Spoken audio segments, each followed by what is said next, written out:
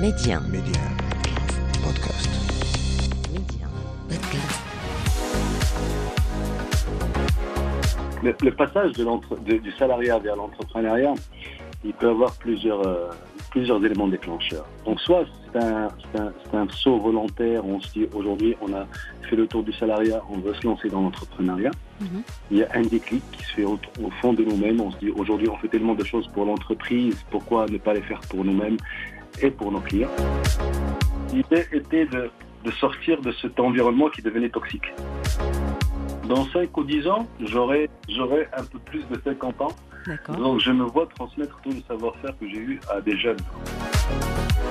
Derrière chaque choix de carrière se cache une personne avec une vision et derrière cette personne se cache une histoire. On vous la raconte. Média 1. Karima, Job Story. Mon invité aujourd'hui, c'est Youness Bousslikhane, plusieurs années dans le salariat, notamment, entre autres, dans l'univers de la vente et la direction commerciale et marketing. Plusieurs années donc d'expérience et d'expertise. Et puis un déclic, un switch vers l'entrepreneuriat. Youness Bousslikhane, bonjour, ravi de vous recevoir dans Job Story aujourd'hui. Bonjour Karima, merci de me recevoir et merci pour l'invitation. Tout le plaisir est pour moi Youness.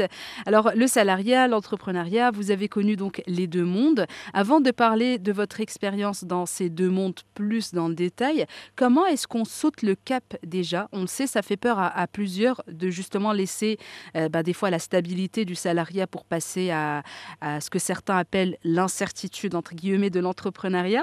Comment ça s'est passé pour vous, ce passage, ce switch ? C'est une grande question. En effet, le passage du salariat vers l'entrepreneuriat, il peut avoir plusieurs éléments déclencheurs. Donc soit c'est un saut volontaire, on se dit aujourd'hui on a fait le tour du salariat, on veut se lancer dans l'entrepreneuriat. Mm-hmm. Il y a un déclic qui se fait au fond de nous-mêmes, on se dit aujourd'hui on fait tellement de choses pour l'entreprise, pourquoi ne pas les faire pour nous-mêmes et pour nos clients. Ouais. Ou parfois, il peut être, comme pour ma part, un choix qui a été contraint par des circonstances qui ne sont pas volontaires. Mm-hmm. Et finalement, on saute le cap, on se dit pourquoi pas se lancer dans l'entrepreneuriat et on verra ce que ça va donner. Et si je ne le fais pas aujourd'hui, peut-être que je ne le referai jamais. Je vivrai toujours avec cette incertitude, peut-être, ou ce manque de ne pas savoir si j'avais pas été entrepreneur ou pas. Donc la question, elle est beaucoup plus à ce niveau-là. Chacun ses circonstances, mais l'expérience, elle est bonne. Hein. C'est-à-dire qu'après, aujourd'hui, avec un recul de 6 ans, je dis, heureusement, alhamdoulilah, que j'ai sauté le pas, pour ma part. C'est vrai que c'est du cas par cas finalement. Chacun son histoire, chacun son vécu, chacun ses circonstances. Donc c'est vrai qu'on ne peut pas appliquer la même histoire à plusieurs profils. C'est-à-dire surtout quand il s'agit de ce passage de l'univers du salariat à l'univers de l'entrepreneuriat. Et donc avant de parler peut-être du déclic et détailler l'aventure entrepreneuriale dans le salariat, vous faisiez quoi au juste ? Vous avez plus de 17 ans dans cet univers. On le sait, ça va être compliqué à résumer. Mais on essaye quand même. Comment ça s'est passé pour vous, vos premiers pas dans l'univers du salariat, dans l'univers pro de façon générale ? Vous avez fait quoi ? Vous me rappelez, je reviens 17 ans en arrêt, pas plus que 17 ans maintenant. Le premier jour où j'ai eu mon diplôme, je voulais intégrer le monde du travail. Je me disais que j'étais vraiment la perle rare dans ma tête et je devais avoir un job qui était à la hauteur de mes aspirations, que ce soit salarial ou en termes de compétences.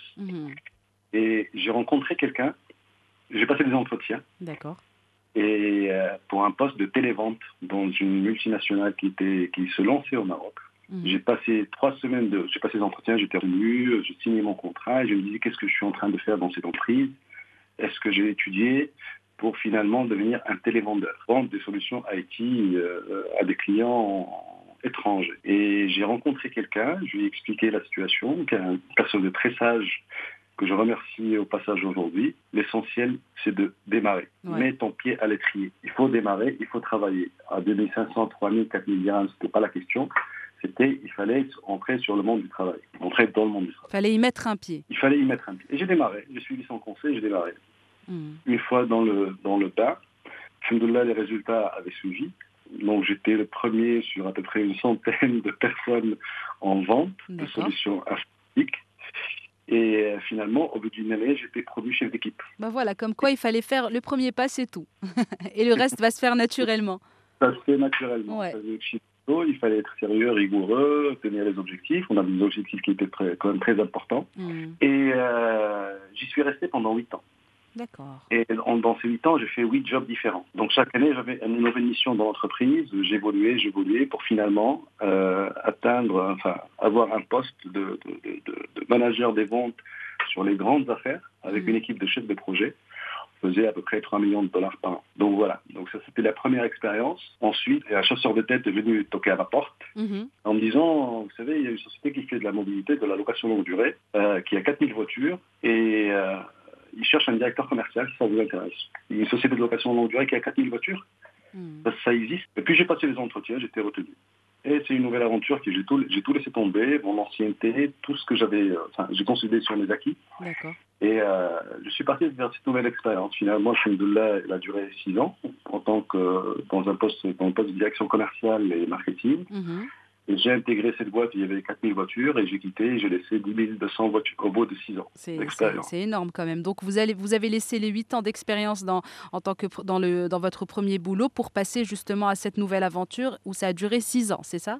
Exact, 5-6 ans. D'accord. Et puis voilà, finalement, je me disais, finalement, ma curiosité, elle a payé parce que j'ai appris un nouveau métier, une nouvelle façon de faire, de l'ingénierie financière, beaucoup d'agilité, beaucoup d'agilité. J'ai essayé la multinationale américaine et puis j'ai essayé la multinationale française. Donc ça a permis de compléter un peu d'avoir une vision globale, de comprendre les enjeux, ce qui se faisait au niveau du marché, et puis finalement avoir du recul. Par rapport à notre marché marocain et puis voilà. Donc ça c'est l'expérience salariale que j'ai eue. Alhamdoulilah, elle a été couronnée de succès. J'ai beaucoup de vis-à-vis de moi-même, donc j'ai beaucoup je dirais avec beaucoup d'humilité, je dis que j'ai beaucoup appris. J'ai réussi dans mes missions dans le salariat. Alhamdoulilah, les échos qu'il y a aussi dans mon entourage, j'ai laissé une empreinte positive et de là je me suis lancé dans l'entrepreneuriat avec Fleet Cost. Donc finalement, vous avez bien connu l'univers du salariat. C'était vraiment de longues années parce que chacun, encore une fois, son histoire. Il y en a qui passent par le salariat. Voilà, au bout de 2-3 ans, ils switchent vers l'entrepreneuriat. Il y en a qui y restent toute leur vie. Il y en a qui passent directement à l'entrepreneuriat. Finalement, c'est du cas par cas, encore une fois, et c'est des concours de circonstances aussi. Avoir ce déclic, justement, dont vous venez de parler, Youness, c'était quoi le déclic? On ressent quoi à ce stade quand on se dit c'est bon, c'est le moment, je me lance dans l'entrepreneuriat? Le déclic, il peut être caractérisé par plusieurs aspects. Donc, le premier, c'est d'avoir le sentiment d'avoir fait le tour. Parce que le salariat, la principale difficulté du salariat, c'est la redondance des tâches et la redondance des événements. Donc, pour une personne qui est curieuse, qui veut le changement, qui aime vivre et évoluer dans le changement et parfois dans l'incertitude, je dirais positive, quand on rentre dans sa zone de confort et finalement c'est les mêmes choses qui se répètent aujourd'hui, demain, après-demain, on commence à avoir un sentiment d'insatisfaction personnelle. Au fond de soi, on se dit, oui, aujourd'hui, qu'est-ce que je vais partir, qu'est-ce que je vais gagner de ce job? Finalement, on se rend compte, c'est la stabilité et le salaire à la fin de chaque mois et notre vie, c'est une horloge suisse qui tourne. Après, on gère juste les petits aléas de la vie qu'il y a à gérer. Le déclic, pour ma part, il est venu, j'étais contraint. Dans la vie d'une entreprise, on ne choisit pas son patron. Ouais. Et j'ai eu un patron avec lequel, ça se passait pas bien pour des raisons indépendantes du business.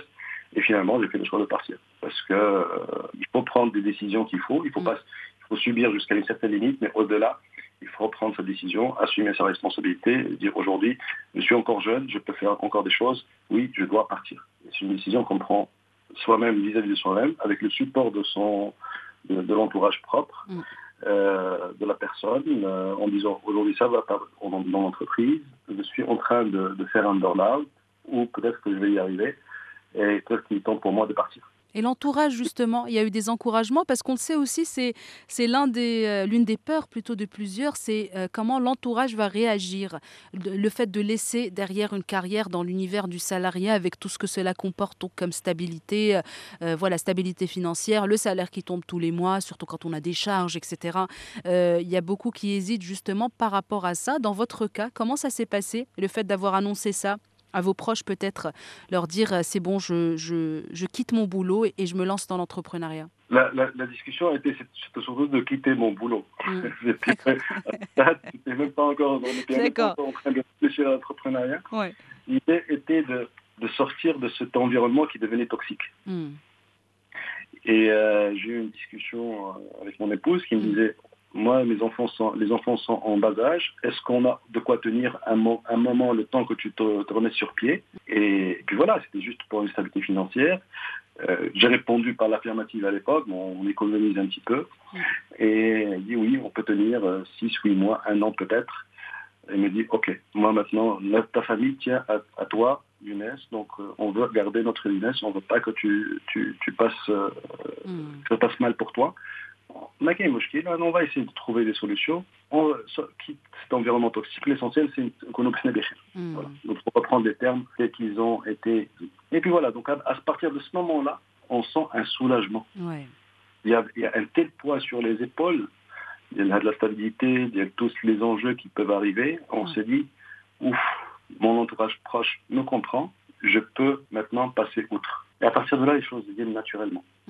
C'est vrai que c'est très important, c'est très très très important. Avoir le soutien, c'est tout à l'honneur de votre entourage, de vos proches, de votre épouse, d'avoir justement, de vous avoir encouragé dans ce sens et d'avoir pensé en premier lieu à votre santé mentale, parce qu'au final c'est la base, c'est le plus important. Vaut mieux avoir à la maison quelqu'un de motivé, d'épanoui, d'heureux que quelqu'un de déprimé qui va pas bien avec le salaire qui tombe tous les mois au final. Donc l'équation n'est pas bonne. Tout à fait. Et justement, donc vous vous êtes lancé votre plan entrepreneurial. Vous vouliez entreprendre dans quoi? C'était quoi l'objectif? Vous vouliez faire quoi? C'était quoi l'idée? Alors, j'étais dans la mobilité de l'entreprise. Je travaillais dans la mobilité, on faisait du service financier, de location de véhicules. Et ce qui s'est passé, c'est que dans mes réunions avec les clients, je me rendais compte que il y avait beaucoup de clients qui avaient un besoin pour gérer leur véhicule, la mobilité de leurs collaborateurs. Donc finalement, ils avaient une seule alternative qui était celle de louer pour externaliser le parc et surtout ne pas avoir à gérer tout ce qui est entretien, réparation, sinistre et autres. Donc l'idée était à la base de lancer du conseil en location longue durée. Et c'est avec ça que j'ai démarré. Donc au bout d'une semaine à la maison, j'ai repris mon costume, ma cravate, et je suis parti chez d'anciennes connaissances à qui je parlais éventuellement d'un service de conseil en location longue durée, parce que je me rendais aussi compte que les gens ne lisaient pas leur contrat. Ils pensaient qu'ils louaient une voiture, ils payaient un montant fixe par mois et c'est tout. Et c'est pas la réalité des faits, parce que la location, le loyer est une partie, mais il y a plusieurs autres parties qui rentrent en considération et finalement on table sur un budget de 100 et on se retrouve parfois à 110, 120, 130, 150 et les clients ne comprenaient pas pourquoi. Donc je me disais au départ que je vais partir éclairer leur lanterne et leur dire c'est quoi les tenants et les aboutissants d'un contrat de location longue durée. Et quand on parle de véhicules, on est en train de parler de flotte, donc ça peut démarrer de 5, 6, 10, ça peut atteindre jusqu'à 1000 véhicules, 1200 véhicules pour certains clients. Donc c'est comme ça que ça a démarré. Je suis parti chez le premier client, ok, l'idée est intéressante, mais on n'y croit pas. Deuxième client potentiel, à l'époque il y avait juste le lancement du statut entrepreneur, donc je me suis inscrit au statut entrepreneur et je partais. Donc c'était du porte-à-porte, vous y alliez physiquement? Physiquement, chez d'anciens contacts que j'avais gardés, pour leur présenter ce que je vais faire. Et à partir de là, c'est là où on voit les surprises. On est surpris, on voit des choses, certaines certitudes qu'on avait tombent à l'eau parce qu'on se dit que finalement les choses ne sont pas aussi idylliques qu'on les avait pensées. Et alhamdoulilah, il y a des gens qui peuvent y croire. Donc j'ai eu un premier client, je lui ai dit voilà, je vais te faire gagner peut-être tant. Finalement, on a pu multiplier ce temps par 7. Ah, quand même. En termes d'économie. Il était très content et puis depuis là, ça a démarré. J'ai eu d'autres clients. Alhamdoulilah, aujourd'hui, on a quand même une expérience sur le conseil qui est quand même assez poussée avec un recul de 6 ans. Il y a des consultants qu'on déplace chez le client pour faire des audits, même l'externalisation pour gérer l'ensemble des interactions avec les prestataires de location de véhicules. Donc finalement, l'oiseau a fait son nid, petit à petit. Alhamdoulilah. Je suis adressé. vraiment, comme on dit en arabe, déjà. Il faut pas, on n'est pas du tout, moi je suis pas du tout quelqu'un qui est dans la précipitation. C'est mieux, ouais. Je suis dans la rapidité, oui, dans l'agilité, oui, mais pas du tout dans la précipitation. C'est vraiment étape par étape. Il n'y a pas Et mieux. là, étape par étape, aujourd'hui, on arrive, donc on a démarré par le conseil, donc sur tout ce volet-là. Deuxième étape, c'était de se dire aujourd'hui, tous les clients qui sont en achat, qui achètent leur véhicule, qui ne les louent pas, pourquoi on ne leur donnerait pas le service de la location chez eux, sur un parc qui est propre. Et là aussi, alhamdoulilah, ça marche. Donc depuis maintenant 4 ans, on a des clients, là encore une fois, qui nous ont fait confiance. On a été sérieux avec eux, ils nous ont fait confiance. On a démarré le projet avec eux en mode partenariat. Et alhamdoulilah, depuis 2019, on travaille ensemble dans la transparence et dans la confiance la plus totale. Alhamdoulilah. Donc vous êtes entrepreneur depuis 6 ans, c'est ça ? Exact. D'accord. Exact. Et dans la continuité, peut-être cette fois, Youness, est-ce que vous avez un rêve, un objectif à atteindre dans le futur ? En gros, par exemple, dans 5 ou 10 ans, vous vous voyez où sur le plan professionnel ? Dans 5 ou 10 ans, j'aurai un peu plus de 50 ans. D'accord. Donc je me vois transmettre tout le savoir-faire que j'ai eu à des jeunes. Pourquoi ? Parce que je continue à penser, et depuis toujours j'ai pensé, et je continue à penser que notre pays regorge de talents. Il faut juste libérer cette énergie qui est chez les jeunes. Aujourd'hui, moi, je suis très surpris et très agréablement surpris par des jeunes que j'ai aujourd'hui dans mon équipe par rapport à leur agilité et surtout la vivacité qu'ils ont. Ce sont des gens qui sont très vifs, qui sont pleins d'énergie, qui savent se dépenser, qui savent trouver des solutions. Et là, ça, c'est quelque chose qui est important. C'est vrai. Dans des startups qui démarrent, les problèmes sont le début des solutions. Il faut être orienté solution. Aujourd'hui, chez nous, on ne réfléchit pas du tout problème, on réfléchit solution. Donc oui, et ça, c'est ce que j'ai appris du modèle anglo-saxon, c'est que les problèmes, on ne parle pas de problème, on parle toujours de solution. Quand tu vas chez ton patron, tu vas avec le problème pour lui expliquer en 2-3 mots et avec surtout une solution. Ouais. Et ça, aujourd'hui, dans 50 ans, tout ce bagage que j'ai accumulé, je le vois aujourd'hui en termes du point de vue de l'entreprise. Pour le moment, c'est une entreprise qui tient la route, qui continue à rouler. Je continue à entreprendre dans le cadre du même métier de la mobilité, en intégrant aujourd'hui tout ce qui est IA, intelligence artificielle et autres pour la gestion de la mobilité. On arrive à intervenir très très rapidement. On continue à consolider la position que nous avons sur le marché. Inch'Allah. En tout cas, c'est déjà tout à votre honneur de penser aux jeunes et de leur tendre la main parce qu'au final, comme vous l'avez si bien dit, notre pays regorge de jeunes qui ont beaucoup de choses à donner, mais des fois, il suffit juste que quelqu'un leur tende la main et croit en leurs compétences. Et puis voilà, on a de véritables pépites au final. Donc, il faut juste leur faire confiance. Tout à fait. Non, mais je suis intimement convaincu que le futur leur appartient. C'est ça, oui. C'est tout à votre honneur aussi, encore une fois. Youness, après cette petite discussion, ce petit récap de votre carrière, est-ce qu'on peut dire que vous êtes là où vous êtes censé être ? Aucun regret ? Si c'était à refaire, en gros, vous referez les choses de la même façon ? Tout à fait, totalement. Voire peut-être que j'aurais tendance à dire, aujourd'hui, revenir en arrière. En étant entrepreneur, on a parfois tendance à penser, il y a des gens surtout qui viennent nous demander de revenir au salariat. Ouais. Et dans des postes qui sont quand même très très intéressants d'un point de vue package, salaire, avantages, statut. Statut. Franchement, sauf si je suis contraint, je resterai là où je suis aujourd'hui. L'entrepreneuriat est un monde très vaste. On peut faire tellement de choses. On a une certaine liberté de penser, de réfléchir, surtout d'agir, qu'on ne retrouverait pas dans le salariat. Mais ceci étant, une expérience salariale est très importante. Ouais. Toutes les personnes qui passent par le salariat sont des personnes qui apprennent la discipline, sont des personnes qui apprennent les procédures, comment on fonctionne dans une entreprise. Donc le passage par le salariat est un passage qui est très important. Donc vous êtes team passage du salariat avant l'entrepreneuriat. Oui. L'entreprise, quand même, elle apprend beaucoup de discipline. Oui, c'est vrai. De savoir faire les choses, de savoir faire les choses à temps, de savoir donner des livrables, apprendre des méthodes, des processus. C'est important, à mon sens, de passer par une expérience salariale pour comprendre certaines choses. Le fait d'avoir un patron aussi, c'est important. Ouais. de savoir comment gérer, comment travailler avec un patron, avec un supérieur hiérarchique, ainsi de suite. Les interactions, quand on est entrepreneur, au début, on est tout seul. Dans une entreprise, il y a des services, il y a services ressources humaines, comptabilité, financier, opérations s'il y en a, ainsi de suite. Il faut savoir interagir avec tout ce beau monde. Avoir les bons mots, les bonnes pratiques aussi, connaître la gouvernance.